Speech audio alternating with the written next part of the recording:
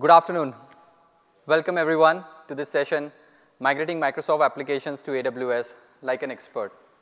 And let me just get this out of the door. The expert here, I'm not very popular.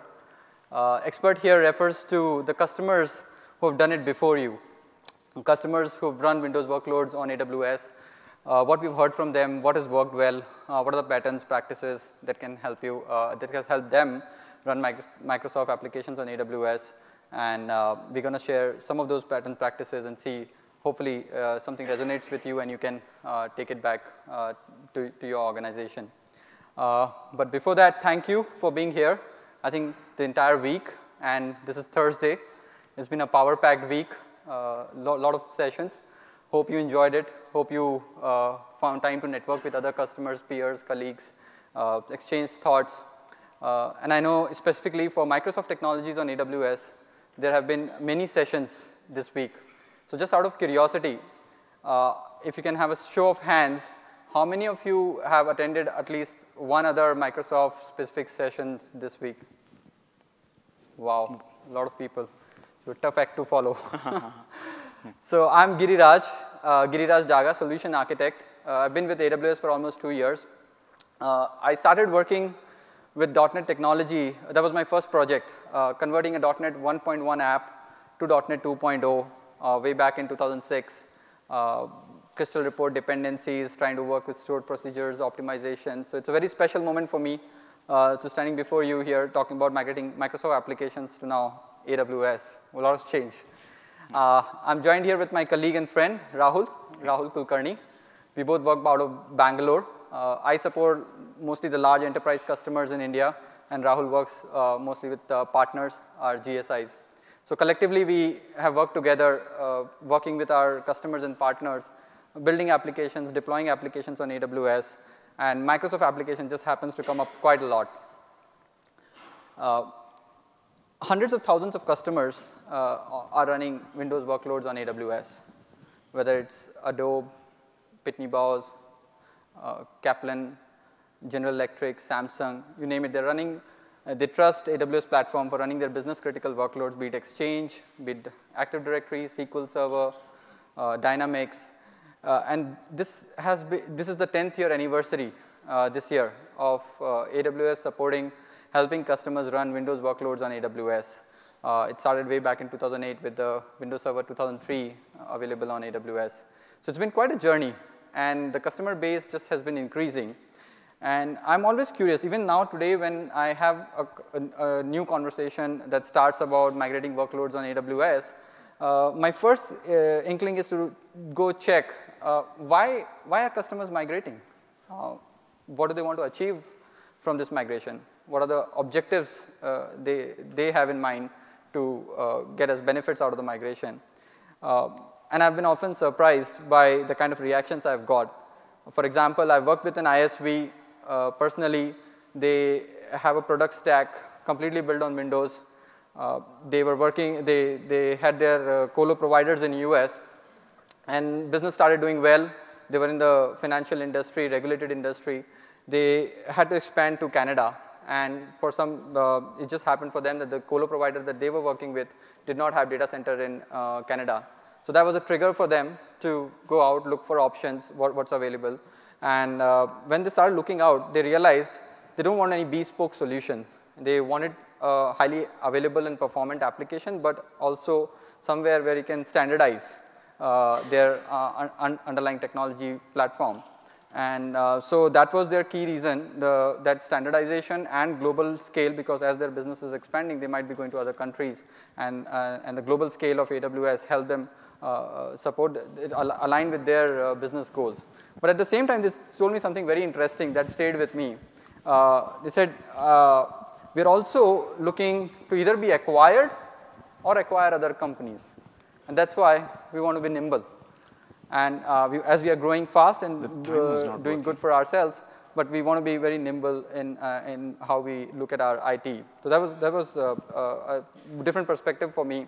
And while very recently I've worked with a large enterprise in India where the director of IT told me that they don't want to be managing the business of routers, switches, the entire data center, they had aging hardware, so they had to do a refresh. So he had to make a call whether to go with high upfront investment or do an OpEx-based model. And we usually had those discussions. And what he told me was also, yeah, OpEx is important for me, but it's not just OpEx. What's really important for me is that when I bought those servers 8 years back, and I was running my ERP application way back then, it was good for that age and time, and it performed really well. But over the 8 years, my business has grown. I've added more CPU RAM to those machines, but overall there has been performance degradation from where I was. And while OpEx is important for me, and that's one reason I'm looking at AWS, but more importantly for me is that I can be a highly available performant application all the time. Right now, I'll do a hardware refresh. I go about it in a year time if my business grows really well, and you keep launching new instances, new instance types, new EBS configuration. You just are innovating on behalf of the customer. So we want to take advantage of that. So I just wanted to leave with that thought that while there is a wide spectrum of reasons why customers are migrating workloads on AWS, I do insist that everyone would have to, I think, implore and understand what their migration goals are. And accordingly, that kind of guides you through that journey of what choices you make, what considerations you have to select a platform, and during that migration journey, how to go about it. So while their reasons are many, but at the same time, there are some fundamental questions that keep coming up all the time. And I believe maybe some of this will resonate with you. So the first question we typically get asked is, what are the unique capabilities offered by the platform for Microsoft applications? What is that you've developed that helps to run Microsoft applications on AWS? Do you support all versions? Do you support all softwares? Do you support all Microsoft applications? If I have customized applications, let's say SharePoint with web parts or different ISV products, can I run all of that? Do I have to change anything? What's same? What's different? Tell me about it. What are those unique capabilities on the platform that help you run Windows workloads? And then immediately after that, they typically come across this specific concern. Migrating is not new for folks working with Microsoft software, right? We've upgraded OS, we've upgraded runtimes. What lessons we've learned from that is that migration will lead to a period where there will be an overlap. You will be in two environments supporting your current environment and a target environment. And there's a lot of resources and time. If it's a prolonged process, then it's a lot of wasted resources. So your first objective is to understand how long it's going to take. And with that comes how complex it is. What are my critical path, so that if I have to work with my business, make a business case, what are my high-risk scenarios? How do I consider all of that? And then once I have that model, what can AWS offer to accelerate that journey? Do you have any tools, patterns, practices that I can take up so that the migration becomes smooth for me and seamless, and I reduce those risks and look at, and specifically after that, how do I optimize? Migration itself doesn't add any business capability. So what are the ways in which I can optimize my workloads on AWS? And then this is really the meat. Migration usually, as I said, those drivers of looking at either cost savings or moving towards agility, usually it's a means to an end. People want to migrate fast, add new capabilities. Some are looking to add maybe get more insights from the data that they already have, look at maybe the best of breed analytic solutions, or maybe add intelligent AI ML, make their applications more intelligent with maybe using directly an AI ML application service, maybe voice enable their IVR, or things like that. Add new capabilities fast, and maybe even experiment some things fast for the business. So that's really where they want to be. So then they're looking, but why are they not able to do that today? Because in some perspective, governance and security kind of holds the organization back apart from the infrastructure choices. But that's something they can't give up. You built a lot of time and looked at your industry and your organization, build those controls. You want to bring them over, and you want better. We are living in an environment where there's a lot of threats, a lot of vulnerabilities on a regular basis. So you definitely want a better platform in terms of security and compliance. And we believe at scale that while it is better and you can do it, we'll look at ways in which you can do automated security and compliance controls so that it's a continuous process. So without getting to the point, so in this session, we're going to look at and through a lens of a fictitious customer who runs Microsoft workload and walk through their landscape and what considerations they had to make and what choices do they make. While what decisions they make, it's a fictitious company, so you can obviously give us that credit to make some assumptions. But I think what we want to leave you with is the holistic approach, how you can take those patterns, practices, and tools back to your workloads, see how you can use some of them, and also, more importantly, the considerations, because then you can decide what's best for your workload. And while you start migrating, we also see that patterns start to emerge. And those patterns, the way to bring migration efficiency is to automate. And infrastructure as a code is the new capability offered by AWS that can significantly change how you look at provision, manage, operate on cloud. So we look at that as an approach and the AWS tools to support that, how it can improve the efficiency. And again, there's one key part I would like to highlight there, that while automation will, yes, bring consistency, it will improve your quality because you've automated, you've taken the human error out of it. But I think the more important part there is that it allows you a capability to adapt and be flexible. Because no matter where you start, you have your own learnings, you have other peers learning best practices from the industry. You want an automated process where you can take all these in a normal, continuous way.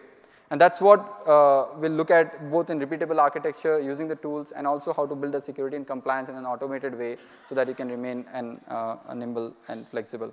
So get to it, AWS. So we have the most experience running Windows workload on AWS. But what does it mean for you? What it means for the customers is that over these 10 years, we've gone through highs and lows to understand how to optimize Windows workload for cloud. What are the scenarios that are different on cloud? And also, how can we accelerate it for the other customers who are going to join? For example, we've created quick start deployments. Just one-click deployment, you can have an entire Microsoft stack with Active Directory, SQL Server, maybe SharePoint Cloud Farm, all that's stood up for you. Maybe it's afternoon, you launch that CloudFormation template or a quick start and do your work. By evening, after 3-4 hours, the entire stack is ready. You couldn't do that on premises. Those are the, I would say, accelerators that are built in to help you deploy with best practices. Those templates include best practices. For example, we have availability zones. I think this week you've heard probably availability zones many times. But I think the emphasis, we just can't emphasize it enough of how different, what kind of options it enables. So availability zone is a physically separated location. Each availability zone is a cluster of data center. So your fault tolerance there is different. And then they're engineered for physical isolation. But again, what does it mean for Microsoft workloads?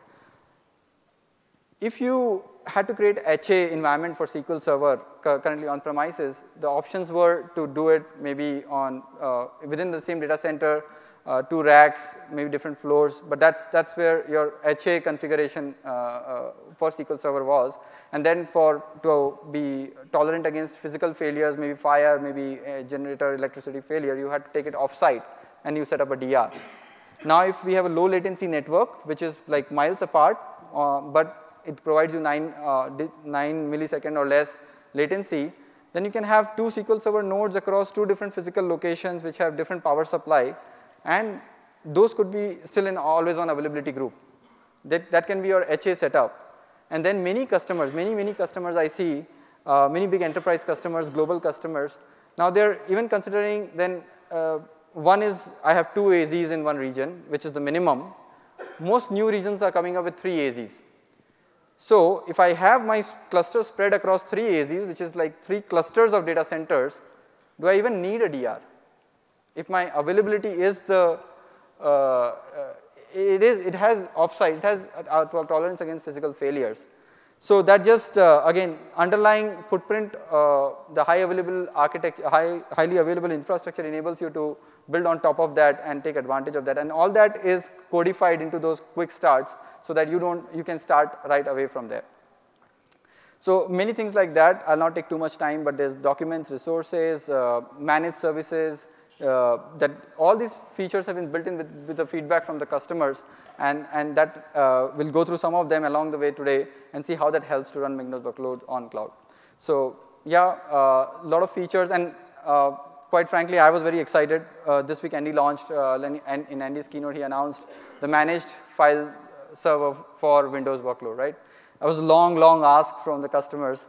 So I'm excited, but I'm equally waiting when it will be available in BOM, the BOM region, so that we can take it back to our customer closer at home.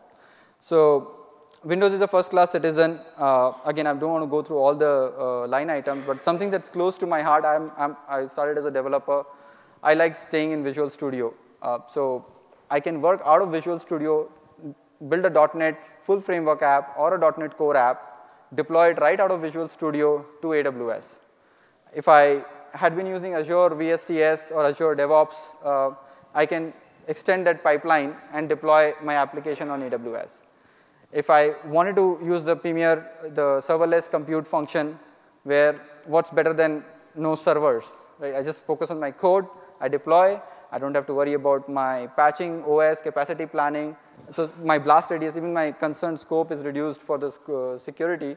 So nothing like it. And they all support .NET Core 2.1 right now, and even code build, the managed build service, where if I have a team of 5 people or 50 people, how many builds they do, I don't have to do any planning for that. So all these just reinforce the fact that AWS has made it easier to run Windows workloads on cloud. It's a broad set of IT services that help you run in a secure way, highly performant way, your Windows workloads on the cloud. So with that, I'll request Rahul to take you through a journey of migration accelerators.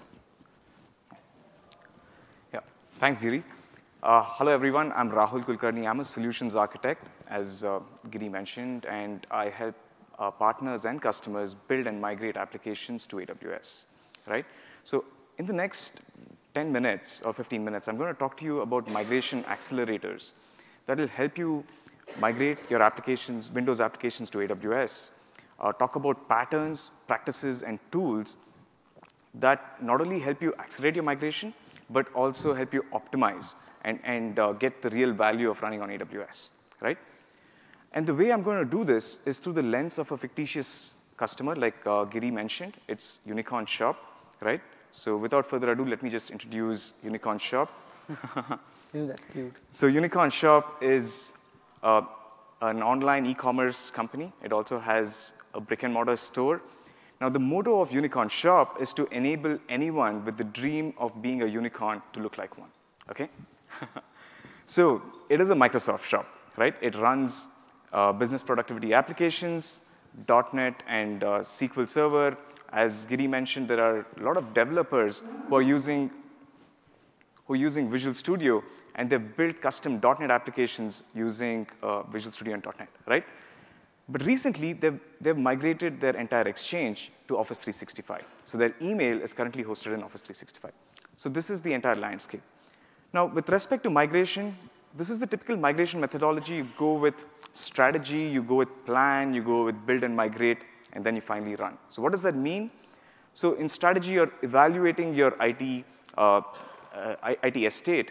In the plan, that's where you're discovering all the applications. Typically, customers have to understand what are the type of applications that are running in the data centers, right?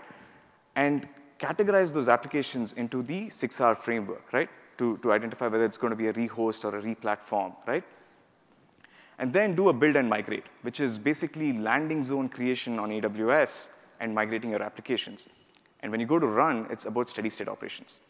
Now, while strategy and plan are very, very important for migration, our session is just going to be focusing on build and migrate, right? We're going to talk about tools, patterns, and practices that will help you build and migrate your Microsoft applications to AWS.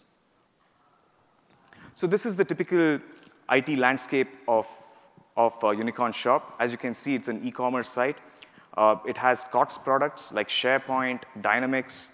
It has custom .NET applications. Of course, it has Active Directory to manage identities. And it uses System Center Operations Manager, SCOM, for monitoring and management, right? And if you look, it's a unicorn. It's a unicorn, yeah. So if you look at Unicorn Shop, though it's a fictitious company, I believe it is very representative of all the customers that we have talked to, right? You're talking about applications with different profiles. Profile 1 are applications which require compliance that have to be treated differently, right? That is number 1. Number 2 is COTS applications, which are commercial off the shelf, which has to be installed. That is number 2, right? And number 3 is your custom .NET applications, which have to be treated differently, where your developer productivity is of utmost importance. Now, with these 3 patterns, let's see how the migration accelerators and patterns can be built, right? So, like I said before, let's assume that Unicorn Shop has completed the strategy and planning, and they've come up with this kind of a migration strategy, right? So the COTS applications will be rehosted. The regulatory application also will be rehosted, right? The custom .NET applications, some of them can be replatformed to use containers, and some of them, they want to be refactored to use serverless components, as Giri was mentioning, right? So this is their migration strategy. Now, how does the migration journey actually start in terms of all the sequence? So typically on AWS, you start with building your landing zone, right? So that means you set up your AWS account, you set up network connectivity, you set up your security baseline, you bring in your Microsoft Active Directory, you enable logging, notifications. So that becomes your landing zone. And once your landing zone is set up, you start migrating your applications so that multiple people, multiple teams can start migrating in parallel, right? So this is the typical pattern that we see customers following while migrating applications to AWS. Now, while this is true, what I want to start with is talk about patterns and practices for Microsoft applications first, right? And the underlying dependencies. And with respect to account setup and other things, I'll be covering it in the next section, okay? So here, I'm just talking about these things. The reason being, you're all here for understanding how to migrate your Microsoft applications. So what are the patterns that AWS has? What are the tools that AWS has? So we want to emphasize on that. So starting off with network architecture, right? There are 2 options that you can use to connect your on-premise data center to AWS. Now, this is very, very critical because you can only migrate your data when you have connectivity options, right? So you have AWS Direct Connect, which is a dedicated connectivity option between your data center and AWS. It gives you predictable performance with scalability.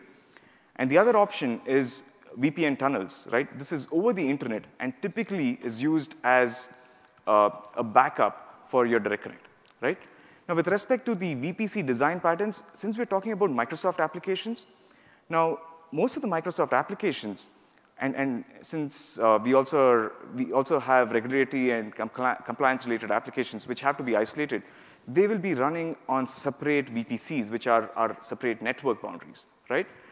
And while they're running on separate network boundaries, they all have shared resources. These resources could be Active Directory, could be your monitoring tools, your management tools, or could be application proxies, which are controlling egress and ingress, right? So the pattern that we recommend is to centralize those 2 things, in a separate VPC.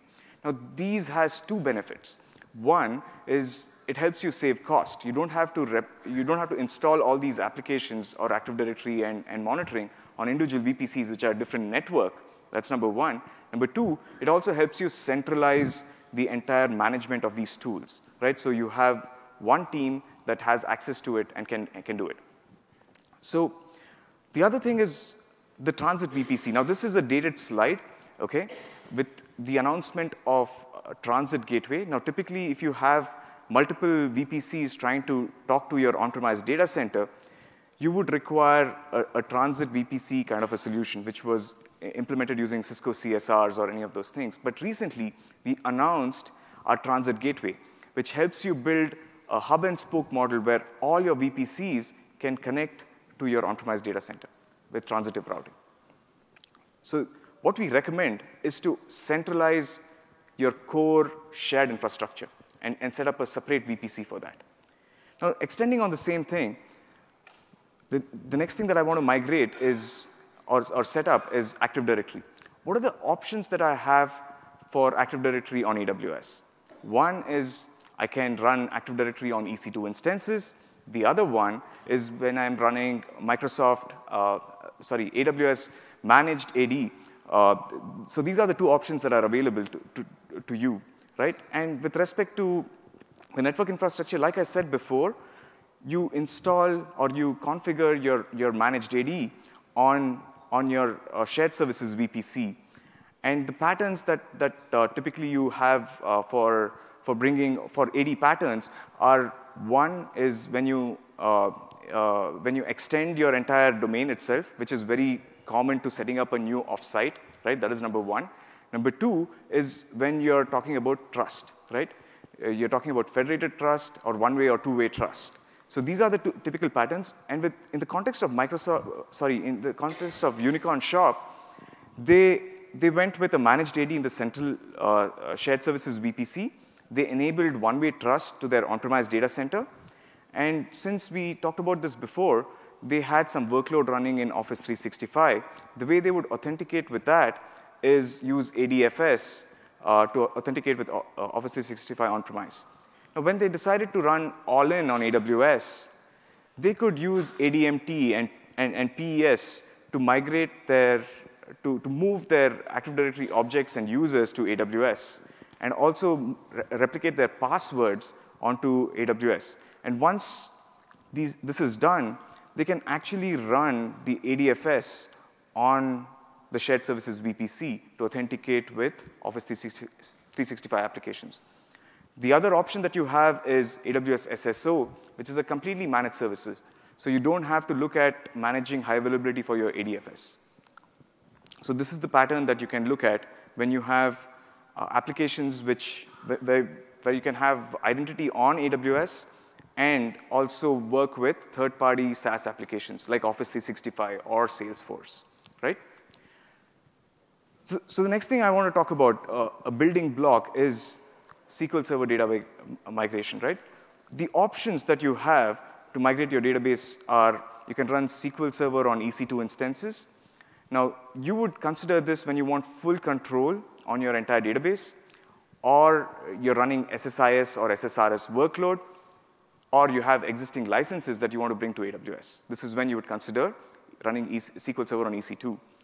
The other thing is when you're running RDS, which is a completely managed option, which helps do the undifferentiated heavy lifting, which typically is about setting up HA, backups, patching, right, is done by AWS. So all the undifferentiated heavy lifting is not required by you guys. So you can just focus on what is important for you.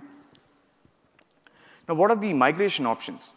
So if you're considering the SQL Server on EC2, all the native SQL Server migration options are available to you. So for example, you can use backup restore, import export, but keep in mind that this would require hours of downtime, which is very good for dev test environments.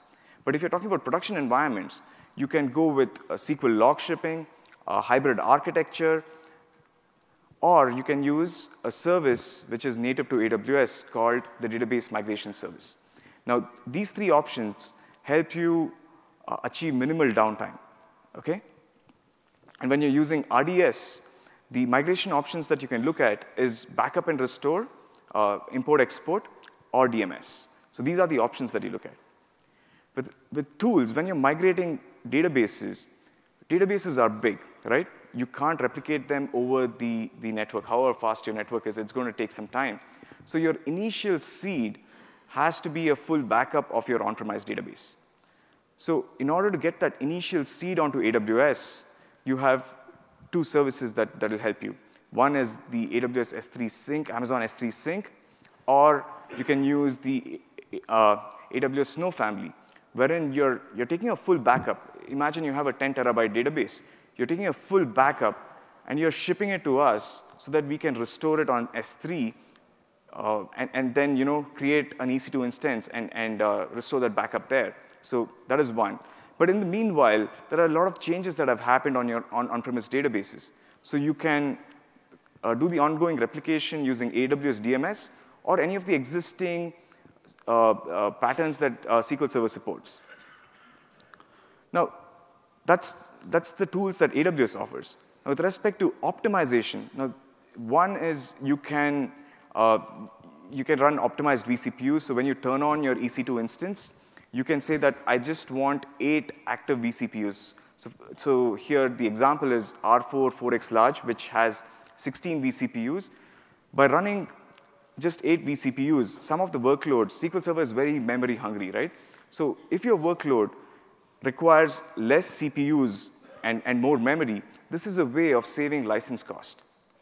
Earlier, we had very fixed T-shirt sizes, and here you can actually say that, okay, my SQL Server with just 8 cores is good enough. That's one of them. The other option is with respect to storage optimization, and this is really important because, as I said before, SQL Server is memory hungry, right? One of the ways you can look at optimizing your storage is through buffer pool extensions or even temp databases, right?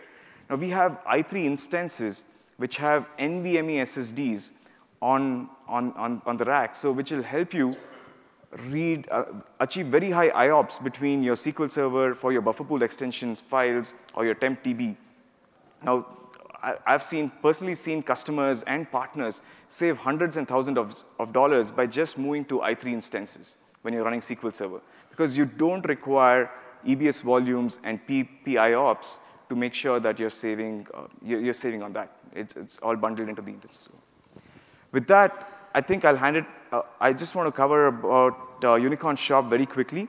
Now, for the PCI compliant application, like I said before, the pattern that they followed was they did a full backup and restored on SQL Server. And for the ongoing incremental changes, they used the distributed always-on availability group to migrate their data onto AWS. For the custom .NET application, they used MS SQL Server, and they replicated using DMS. And one of the advantages that they saw by using RDS is they could achieve high availability, or they could meet their RPO and RTO requirements that the business had by just using the standard edition. Now, with that, I just want to talk about building repeatable architectures, which is very, very key. And I'll give it to Giri, who'll take it forward. Sure. OK. Thanks, Rahul. Before I get into that, the DMS service, I want to share a couple of points on that. It was launched in March 2006, and since then, more than 100,000 databases have been migrated with that. So just to give you a perspective of how powerful, or what does it mean for you as a tool, as a service, if you want to use that. So you can have a source database. So database migration service, it will replicate your database. So you launch it on an instance, and then you can set your source endpoint. You set your target endpoint. You set up replication jobs. You can do a full backup, full load, or incremental backup. And then you set up those jobs, and you can continue your applications to run on your source database. And behind the screen, it will complete the replication. And once it's complete, once the replication is done, you can do your typical validations, maybe do a row count check. And once you think that, yes, my data, the replication is working, and at that point, you decide how do you want to cut over. Maybe there's a low time for the application workload. And at that point, you just do a flip switch. You turn over so with minimal, like with seconds to minutes, we are talking about, your DNS endpoint can then, if you do DNS switch, now your application, the target database endpoint can become your primary database, and your application can start using that. So it's a very popular service where customers use it to migrate their databases with minimal downtime, and it can work with any SQL Server edition, standard or enterprise. So, optimized CPU, both of us have had there were workloads that were not cost effective to run on AWS. And when we dive deep and we work with them, there are two things we could do. One, not use PIOPS. If you need higher IOPS, there's alternate ways also to do that. You could take a GP2 volume and strip them together. And you compare and consider, if just stripping multiple GP2 volumes together, which gives you 3 IOPS per GB. So if I can strip multiple volumes together, I may have a 200 GB database, but I may have to allocate a 1 terabyte GP2. But then do the cost comparison, like getting a 1 terabyte stripped volume of GP2 versus 200 GB plus PIOPS cost, what is more cost effective? And there is no right and wrong answer. It's just that sometimes one works more cost effective than the other, and you get this, still meet your application performance requirement. So optimization or doing the right selection of instance types, EBS, just those are the typical things we come across and hear from the customer. Those are the missing elements. So if there's few things you can take away, I would very strongly emphasize on just looking, there are a lot of good articles and more focused sessions only around the SQL Server optimizations. But let's say, okay, now we've got the network set up, we've got the AD, we've got the database migration patterns figured out. So we know, depending on the application, we use a right option to migrate. And now we want to do the applications. And applications is where we again see a lot of ways to evaluate your considerations, but at the same time, always have an eye out for what you can automate and how to do that in a large, at scale. So one of the ways is to use CloudFormation template. And before I go there, right, just again my developer self, and this is a mental model I've had for many years when I started working in IT. So I, as a developer, I can be sometimes very less confident about my code. I can check in, I do some local testing, and I feel like it's there. Let me deploy it out to the staging environment, and I'll figure it out. I'll test it there and see if it works. And if it works, yay, great. Otherwise, before my boss finds out, I'll just revert it and I'm back to normal, nothing happened. And what is powering that? Because it's a file. It's a versioned file where I can write my code, I can revert, and I have full control on that. Nothing is irreversible. I can go back to a state that I wanted, which I had to a good point, reference point. Now, that has never been available to my colleagues who were in SysOps, right? Ask them to play around with network firewall rules. They'll say, boss, come back next year. This is not what I want to do on a jolly good Monday. So that's the power that CloudFormation brings to you. What you do is you describe you think of what you need. I need a load balancer. I need a set of web servers behind it. I need an auto-scaling group to cover that web server. Then I need an internal load balancer, which all these web servers should talk to. Then I need an app tier. And then I need a database. And maybe now you think about security groups. Web server security group should not have direct access to my database. That's my architecture best practice.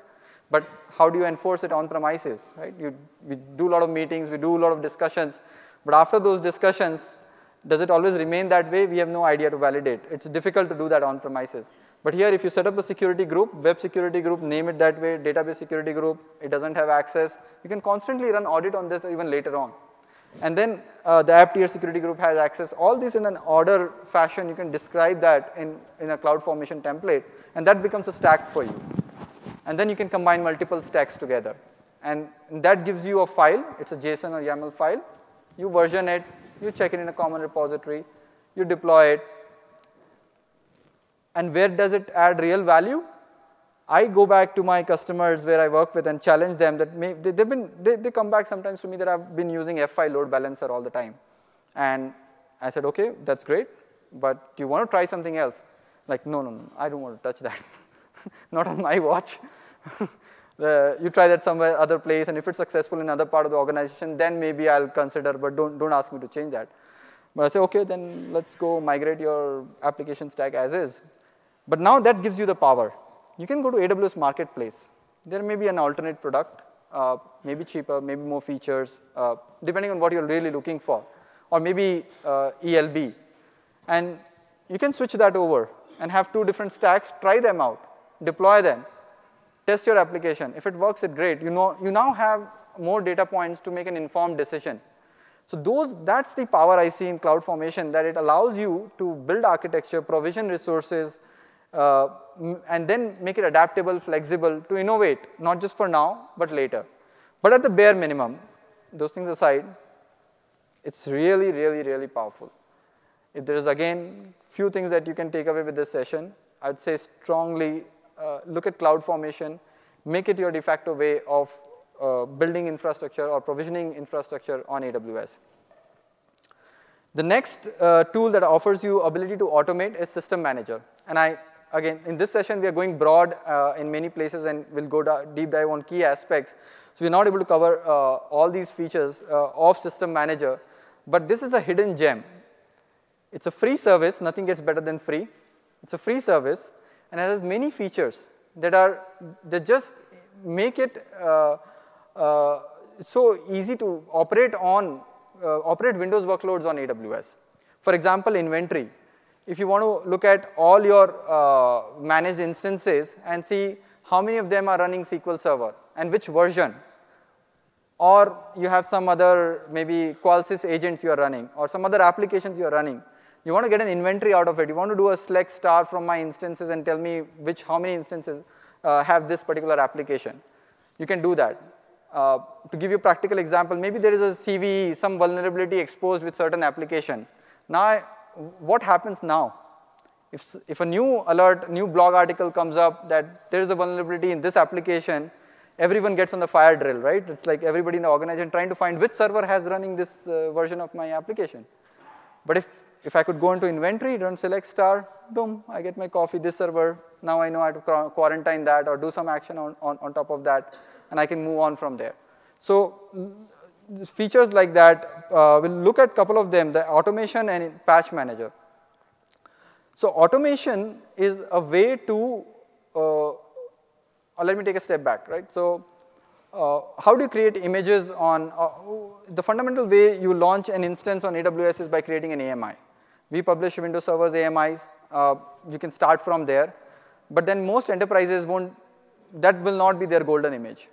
They'll have other ISV products, other solutions, like maybe antivirus, other tools that they would install on that. And this is not a one-time process. It keeps on changing every month, right? As Windows publishes updates, we would update our AMI. It goes down to PV drivers, your other application that you're running. You have to constantly do that update to build your version of your golden AMI. And from that, you will launch EC2 instance. So automation is a feature that can help you do that in an automated way. Automation is just a capability where it will start from an AMI, launch an instance, run a script that you configure it to run. From that, after it has done all that, do a sysprep, take an image, kill that instance, and at the end, you have another AMI, which has got the new updates that you wanted it to have. And those install scripts could be anything. It could be even an extension of your CD/CI pipeline. Let's say there's an application you want on the server all the time. You're building it with a CD/CI deployment pipeline. You build that, integrate that with automation. As soon as you build that application, you deploy that on this, you trigger an automation job, which will go pull that AMI, launch an instance, install your application, do any pre-post script that you have configured it to do, and then again create an AMI, and you can tag it. Now the power comes that because it's integrated with the rest of the AWS ecosystem, other products and services, you can trigger a Lambda on top of that. So you can have this constantly running maybe every day. Once the new AMI is there, you may have servers running with the previous AMI, right? You may have auto-scaling group with launch configuration, they're already running. So you can now trigger a Lambda and say, okay, I've done my work, I've created a new image which has the right version of the application that I need. You go now in a gradual format, go ahead and update the launch configuration of all the auto-scaling groups. that this instance is this AMI is part of. So those are the capabilities that just can help you reduce the manual task.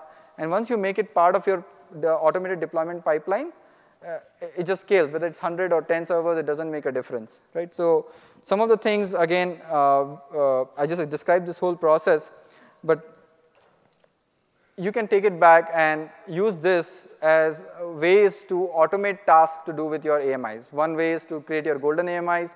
Other way could be in migration.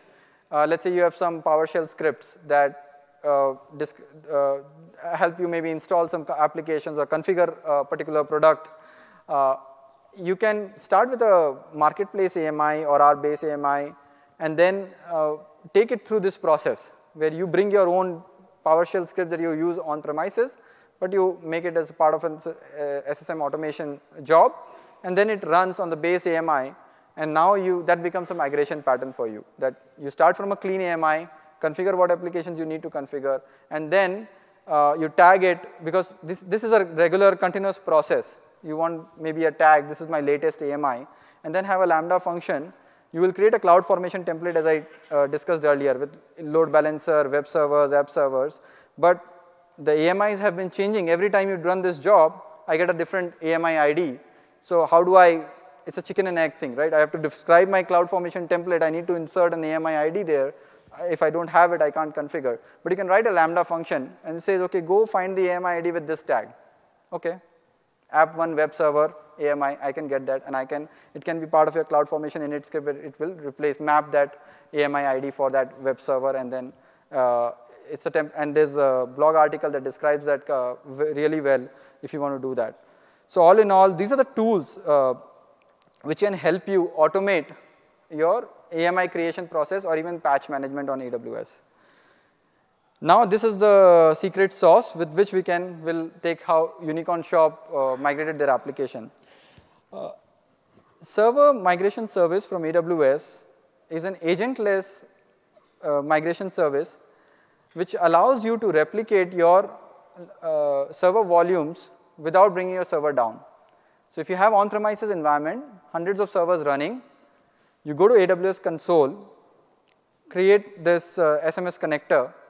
It gets downloaded. It can work with Hyper-V. As of last year, it was only working, the Hyper-V support was not there, but then it was announced earlier this year. I think it was in the last reInvent, that it also now supports Hyper-V. So no matter what you're using for your virtual servers management, you can now use SMS as this SMS agent on that virtualized environment. It will launch a VM, and then it will call that API of your virtual manager, whether it's vCenter, and get the list of servers that are running, push that up. We have a management console. There you see the list of servers. Now you can go to that server, select the servers that you want to replicate, and you can replicate today, you can replicate in future. You can set up, like, maybe replicate this server starting Saturday, and then keep taking the incremental changes every 4 hours. Or now, as of 2 weeks back, it was minimum 12 hours. Now it is 1 hour. So this just changes the way in which you can migrate servers at large scale to AWS. And again, one of the very popular surveys, I've had customers who've spoken about this, and they said somebody came, spoke about this in a meeting. 2 hours later, they migrated 2 application servers to AWS. So it is a very seamless. And how much does it cost? It's free. So why not consider that? But that means maybe there will be some scenarios where it may not work for you depending on the features. You look at it, consider there are other partners, our rich partner ecosystem, because we've been the 10 years of experience now that starts to play a contributing role, where partners have built a lot of ISV solutions which help for niche areas. So they extend whatever services we have, and there's partners like CloudEndure and others, which can also assist in your migration journey. So with that, this is the process that I just described, that you install an image, and then trigger a job through SMS. And then it creates an AMI. And you can say, I want the last 2 AMIs, if you're replicating continuously. And one consideration there will be that first time when you replicate, because it's a initial seed part, you have to make sure your network bandwidth is available because it's taking the entire server, the block, and replicating it on the target environment, creating an AMI. But once it's done, it only does the incremental changes. So whatever blocks changed, it's smart and intelligent enough to only move that. So from that point on, it becomes effective. So a very highly recommended service. And now with that AMI, whatever we talked about in SSM and CloudFormation, all that can be also extended. So you can take this AMI, just go and launch an EC2 instance, or you can make it part of a CloudFormation template and automation job to trigger that. So that enables this process. You can create, you can start replication job, create an AMI, launch it through CloudFormation template, or use SSM to add more. You can start with a base AMI, maybe a Windows Server AMI or a SharePoint base AMI, and then keep adding what you need on top of that. And the tools that can help you through that journey. And this is actually, yeah, let's look at CloudFormation and System Manager. How do you optimize typical package software? You can't, most of the times you may not be able to use auto scaling. Wherever you can, please do so. But package softwares are otherwise built with a lot of dependency, and you might have some license consideration that you may have to consider. So if some licensing constraints require you to have visibility to the socket, which is typically not available with a default tenancy EC2 instance, you can consider using dedicated host. Dedicated host is a full physical server. You get the full physical server. You can only run one family, like a M4 large across this, or M4 2x large. You can't mix and match the instance type. That's a constraint. So if you do your instance site selection appropriately, and try to cover more than half of the dedicated hosts, sometimes it is more cost effective than running them as on demand. So if there are some workloads which are cost prohibitive to run on demand, one way to look at it is can you use dedicated host, which is a physical rack of server. You would have to definitely look at the high availability constraints there and how do you build high availability. There are patterns to do that. And then also while you're migrating, a lot of the application may be dependent on like a lot of files uploads, blob upload, videos. Do you just take them as is and do the same block attached storage? Or can you start leveraging S3? If it's a .NET application, there is .NET SDK to upload file to S3. So you can just maybe, if it's a, assuming if it's a centralized data access layer code, you can replace that with use the AWS SDK for .NET, upload the file to S3, keep the metadata in the database, and that way you can now optimize. Your storage can be highly durable, available in S3, and then you take advantage of the rest of the S3, like set up the storage types, infrequent access, and all the other advantages of the S3, right? So those are some ways, and now Windows File Server, the FSX. So I've taken a lot of time.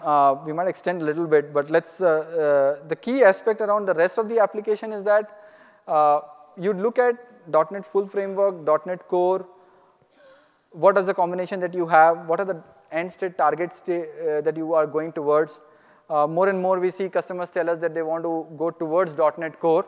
It helps you to build a cross-platform application that can run on Linux as well as Windows. But sometimes it's not just at large-scale migration or in the context of migration. It's not an easy task to just refactor the application, .NET Full Framework, what if it's a WCF service? You can't right away now look at it as a .NET Core alternative. So you have to consider those things. But if you can do .NET Core and containerize it and extend your CDCI pipeline, you can deploy that on ECS and ECS with Fargate if it's a .NET Core application. Fargate is a serverless container orchestration. It gives you it does create servers to deploy your containers, but you don't see the servers, so you don't have to manage them. In ECS, if you're doing a launch type of EC2, then you're managing to those instances. You still have to give the love and care to those instances. But if it's a .NET Full Framework app, then you have to go with ECS. So those are choices that you would consider, and that's what Unicorn Shop did. They looked at where they had a lot of change coming, where they had direction to go towards microservices. They started going towards the ECS direction, containerized their application, deployed it through ECS, and extended their CDCI pipeline. And some other places where there was dev test workload, you just needed something to be deployed quickly. They use Elastic Beanstalk to do that. There were some bad jobs that they could consider refactoring and just take that code, upload that to Lambda, and go from there. One thing about Lambda, how many of you here are like sysops engineers working with PowerShell most of the time? Few of you, right? So Lambda also supports PowerShell core.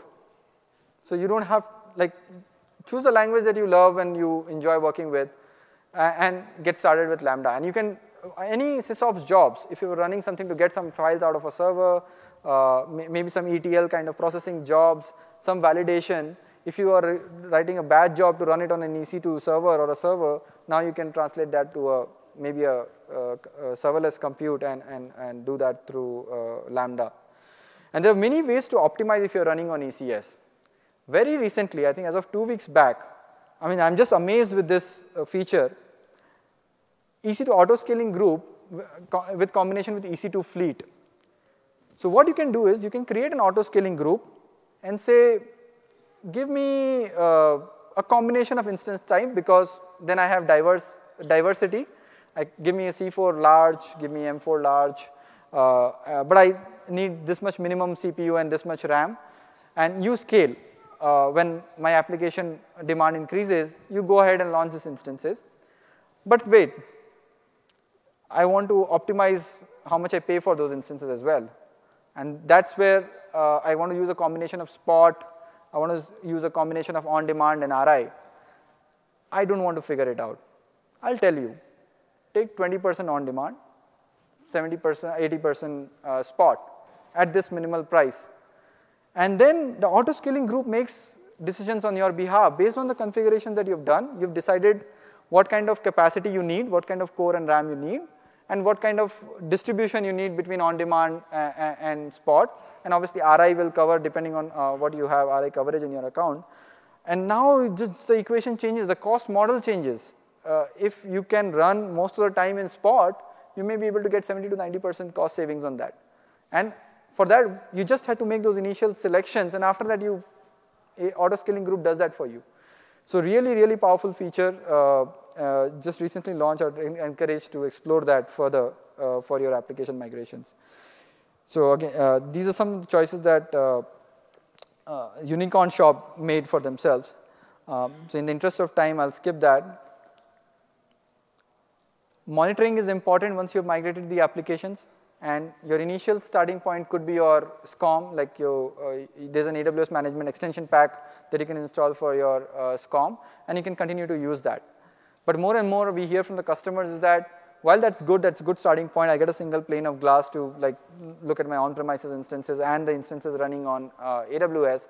But the operating model in cloud is very different, right? You're adding instances, you're removing terminating instances, you're working on serverless, you're looking at ECS, tomorrow you might look at something else.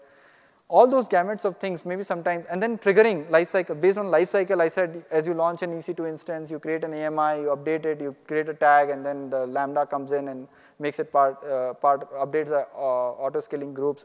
Some of those things, to monitor it more effectively, you need a cloud-native tool.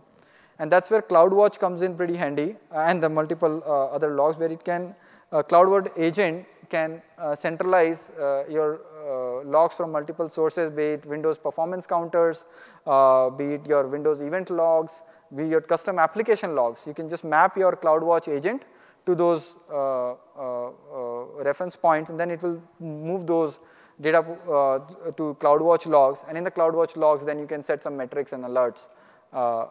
Set some thresholds. If it breaches certain threshold, send me an alert, or create a dashboard like on Elasticsearch or Kibana, or get some insights of how many times something has failed, how many times unsuccessful attempts have been made to log on to the server, put that onto a QuickSight dashboard, or use a Lambda to put it on. If you have a Slack channel for SysOps guys, and you just, now Lambda can talk to that Slack channel as soon as the data comes in, and based on the threshold breach, it can now pop up a chat box interface that this is something that you can consider. So all allows you to do multiple different ways. So I think the message here that I want to leave you with is that there are many ways to bring your application code on AWS, while you can scale with server migration service and do large scale migration very quickly. And please do consider that and look at it if you go back. And then you can re-platform, look at containers with ECS and the auto-scaling group, and as well as you can just start with your functional code and start building serverless applications and just go cloud native. And this is what Unicorn Shop did. And the considerations and how you make those decisions will be different, but at least hopefully you get a perspective of what are the options. And while we look at the server, but never you would actually migrate thinking servers in mind, right? It's not like I say, okay, get all my web servers and I'll figure out when I have to do the middleware or database. You're always thinking in the context of an application. My application has these many servers, these web servers and all that. You want to track that at that level. That's where AWS Migration Hub comes in. It can help you track your migration journey at an application level and give you a centralized place.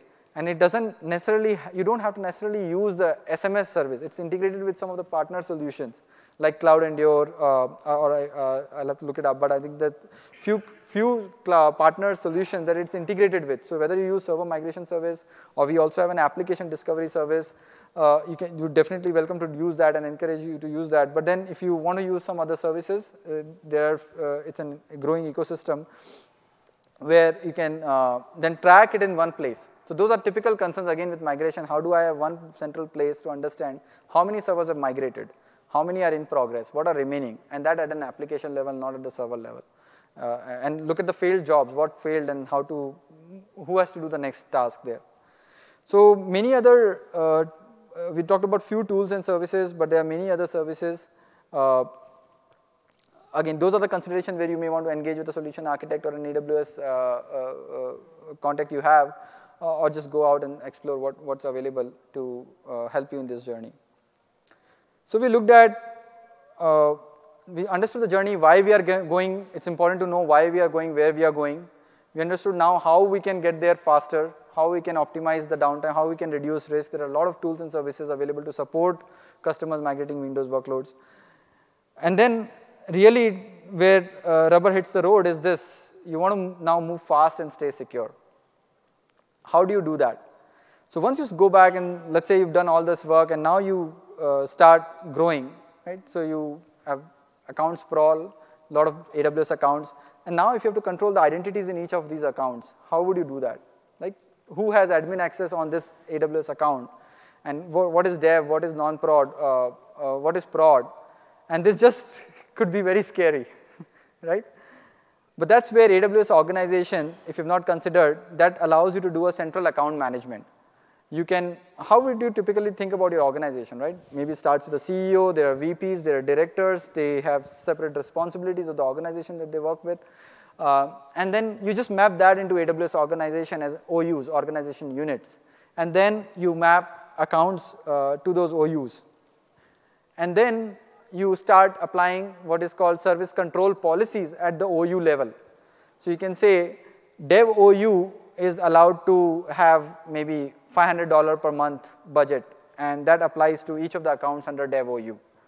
You can say dev OU, the developers in this AD group has full access, and you map those roles. You can see I have prod and prod PCI here in the context of Unicorn Shop because the compliance regulatory requirements are different. There are not all the AWS services may not be compatible with the PCI, right?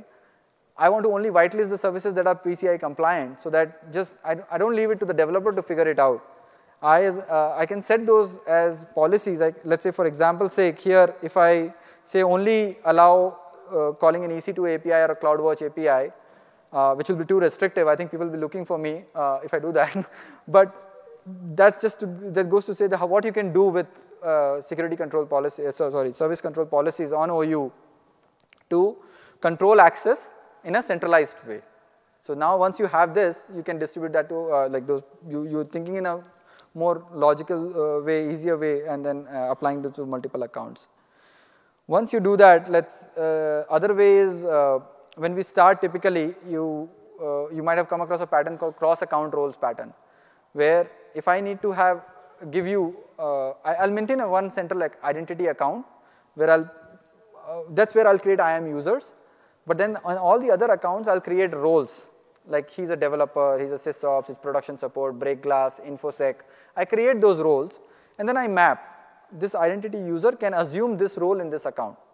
So I allow a way where I'm just defining roles in the target account, and I define the permissions that that role can have. InfoSec can have full access, and developer can only call EC2 and only launch type T2 instance and things like that. I can influence what it does. It's easy, it's a good pattern to start with, but this gets out of the way very quickly when you are talking about multiple accounts. Because what if I have to change permission of what admin means in a non-production account versus a production account? I have to now go and change the role in that one account. If it's one account, it's okay. It's 5 accounts, it's okay. Once it starts to get 20, 30, 50, 100, it becomes difficult to go change the roles in each of these accounts. That's where StackSets, the CloudFormation StackSet, comes in very handy. It can help you define your it can again becomes one centralized template of all the controls that you need to implement in the account, and then map it to deploy it across multiple accounts. And security is never just at the time of launch. It has to be continuous. You have continuous threats. You have a service called GuardDuty, which can track. It uses machine learning technologies. You enable that with one checkbox in your account. It goes and looks at, baselines it for 30 days, and then looks at what's going on in your account. Maybe you always had traffic coming from a subnet, web subnet, to a database subnet, and then suddenly the traffic boosts from some other place. Somebody's trying to clean up its trace, trying to disable CloudTrail. Then that seems something fishy there. It can start sending those findings as alert. It can show you those findings, and then it gives a severity rating between 1 to 10. 1 being the least severe, you may find a lot of observations, 10 being very severe, and you want to take some actions on top of that. So you just create a rule.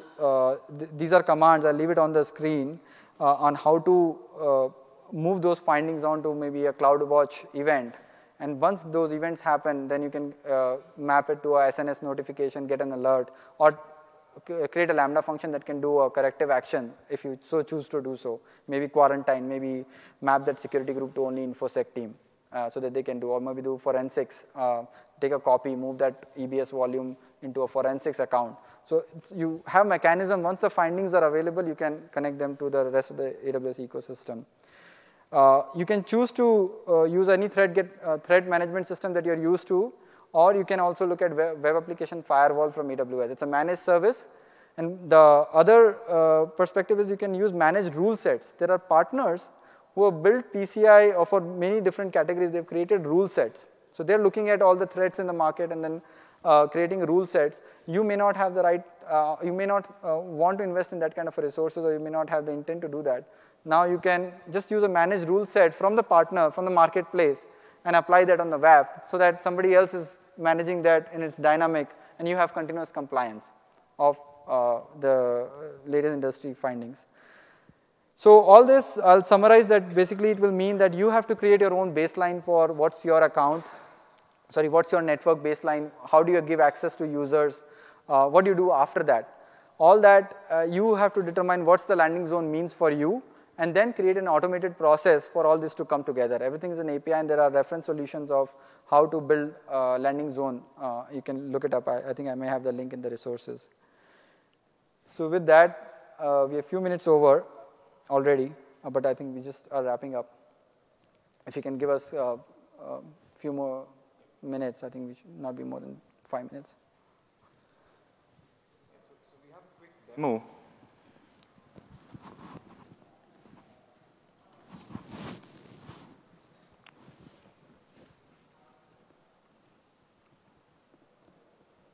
So while he's bringing up the one, okay.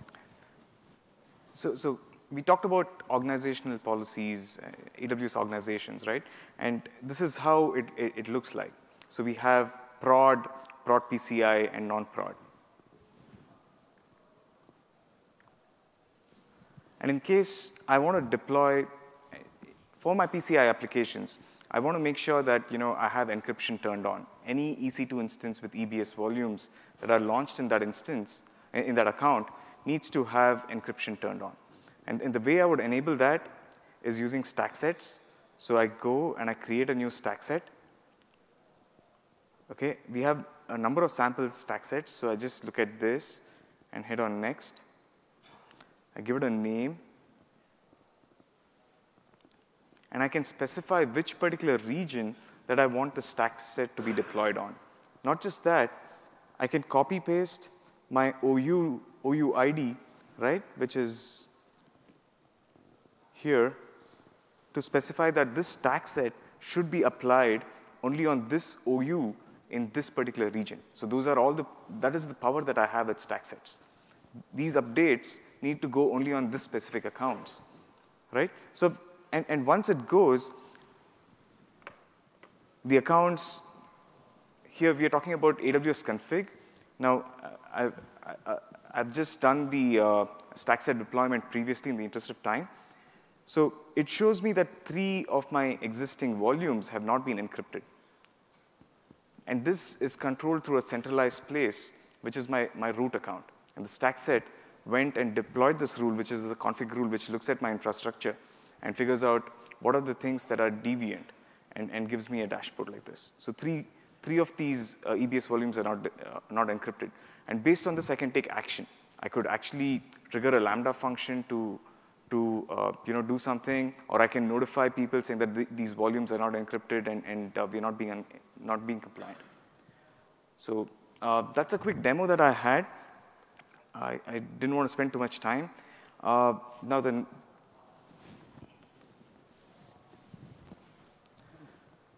so what we started with, right, is giving them patterns, practices, and tools, and giving you building repeatable architectures and continuous compliance. That's the promise that we said, right? We'll give you patterns, practices, and tools for migrating Windows applications to AWS, how you can build repeatable architectures with CloudFormation or Systems Manager, and use continuous compliance using our landing zone solution. Now, putting it all together, right? So the way we look at achieving continuous compliance is when you have AWS and your AWS landing zone, which is your landing zone where you control how you want to configure your entire AWS environment as a means of achieving continuous compliance. With respect to building repeatable architectures, we're talking about CloudFormation and AWS Systems Manager to help you build repeatable architectures to get the maximum value out of your migration to AWS. And then finally, the patterns, practices, and tools. We talked about how you can bring your network, your Active Directory, SQL Server, COTS applications, and custom applications. But I just want to talk about asking a friend. I mean, this is your call to action, right? As Giri said, we have 10 years of experience, and not just us. Our partners also have 10 years of experience in migrating Microsoft applications to AWS. Speak to a solution architect, speak to a partner, and these are the list of partners that you have who are certified on our APN network. Yeah, this could be representative. I think we'll encourage you to go to the website. Yeah, go to the website and get started there. With respect to key takeaways, with Microsoft on AWS, continue to use your familiar tools on AWS. Build a landing zone with automated security and compliance controls that we talked about how stack sets and landing zones are very powerful. Start small and be iterative. Look at one specific account. Automate, automate, automate. That is the best way you can actually get value out of your migration to AWS. And leverage managed services where possible, like RDS. And leverage the partner ecosystem and the AWS marketplace where possible. Yeah. So here are the resources, and thank you so much. Thank you. I can only say that you're in a good company. Please leave feedback on the mobile app. Yeah, please do give us feedback. If you have any questions, we'll be on the side. Yeah, we'll be on the side.